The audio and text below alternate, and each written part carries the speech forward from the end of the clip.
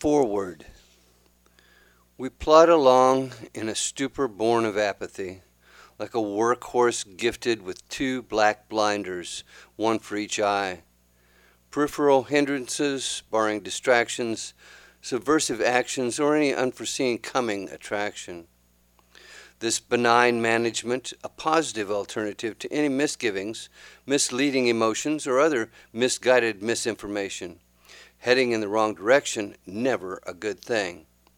Propelled and thus compelled ever onward, destined to clip-clop through the cobbled streets of Homeland Security, overseas interests, interstate commerce, and our very own right to work, indentured servitude. Giddy up now, off we go.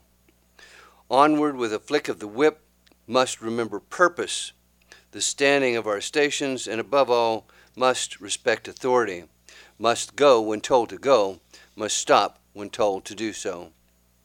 So who's in charge? Who will be flogging the old gray mare today? And why all the hurry? It's as if we'll miss the market, and in doing so the promise of a handful of feed and a cold bed of damp hay. It's as if at the end of the rainbow we could be denied, forgotten, or somehow misplaced. In the fast and furious lives of those who would attend to our daily needs, we could become expendable.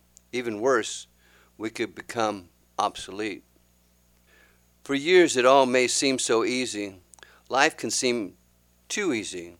A job can seem too easy. People and the weather passive and pleasant, with football franchises and political parties the subject of the occasional office pool. This is the essence of the mundane, the perpetual purpose of the propaganda, the pre-programming, the subservient social broadcasting system. Are you tuned in? Are you truly listening? The wind of routine synchronizes clocks and lives alike.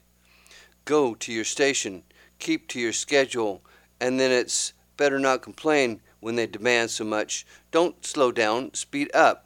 Quit if you don't like it. Leave your card at the gate if you've had enough. Don't look back, never look sideways, and whatever you do, don't look up.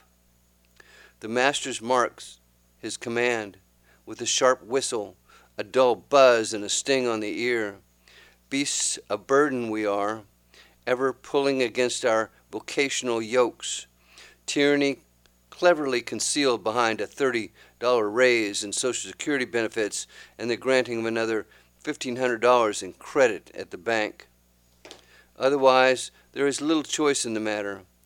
Fitted to wood, iron rings, and leather tack, straps cinched tight across the chest, gut, rump, and back, bit firmly between the teeth.